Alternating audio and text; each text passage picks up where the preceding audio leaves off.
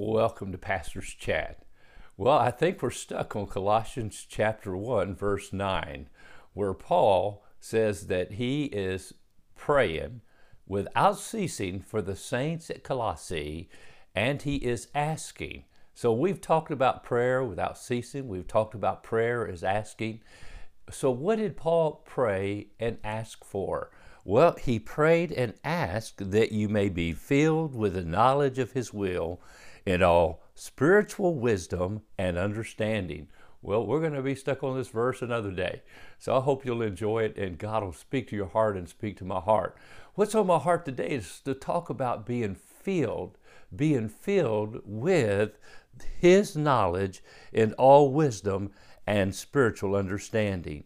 Being filled with the knowledge of his will. Being filled with the knowledge of his will.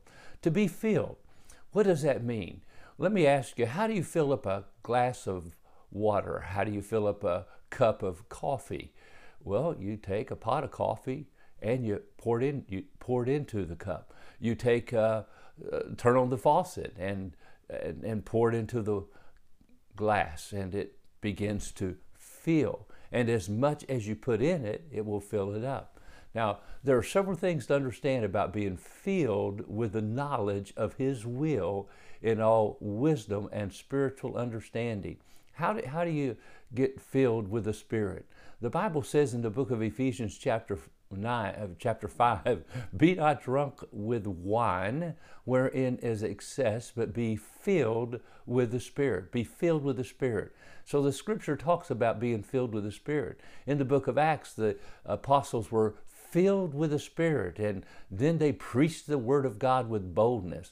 To be filled with the Spirit simply means to be under the control of the Holy Spirit. He takes control of your mind, of your thoughts, of your attitudes.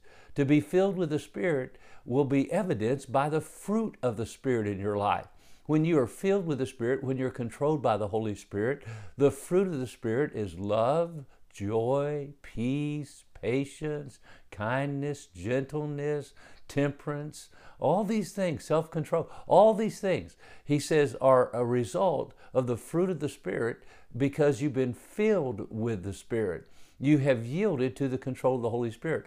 Just like someone would yield themselves to drinking wine or beer, liquor, alcohol, and as they would yield themselves to the control of that alcohol, it takes control of their life.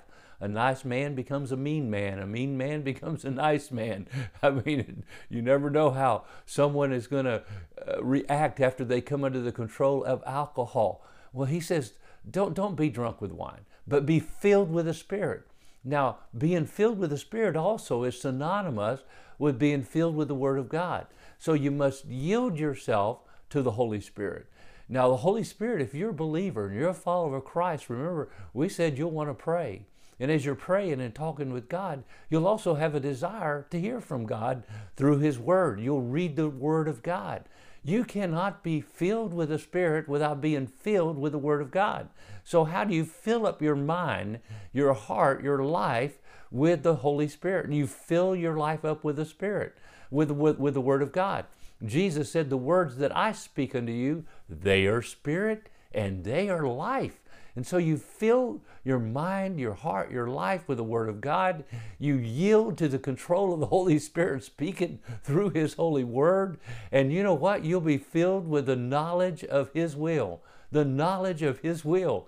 You become the will of God. You become the will of God because it completely controls you. You walk in the Spirit and you don't walk in the flesh. You do the things that please God because you're filled with faith. Because to be filled with the Spirit is to be filled with faith. And faith comes by hearing, and hearing by the Word of God. Well, I hope you're getting this message today because you and I want to be filled with the knowledge of His will and all wisdom and spiritual understanding. And the way you do it is simply get up in the morning, take time to pray, take time to let the Word of God fill your heart, your mind, your life. Yield to the control of the Holy Spirit instead of doing what you want to do what He wants you to do. And my friend, that's a life that begins to be filled with the fruit of the Spirit, love, joy, peace, long. It overflows out of you.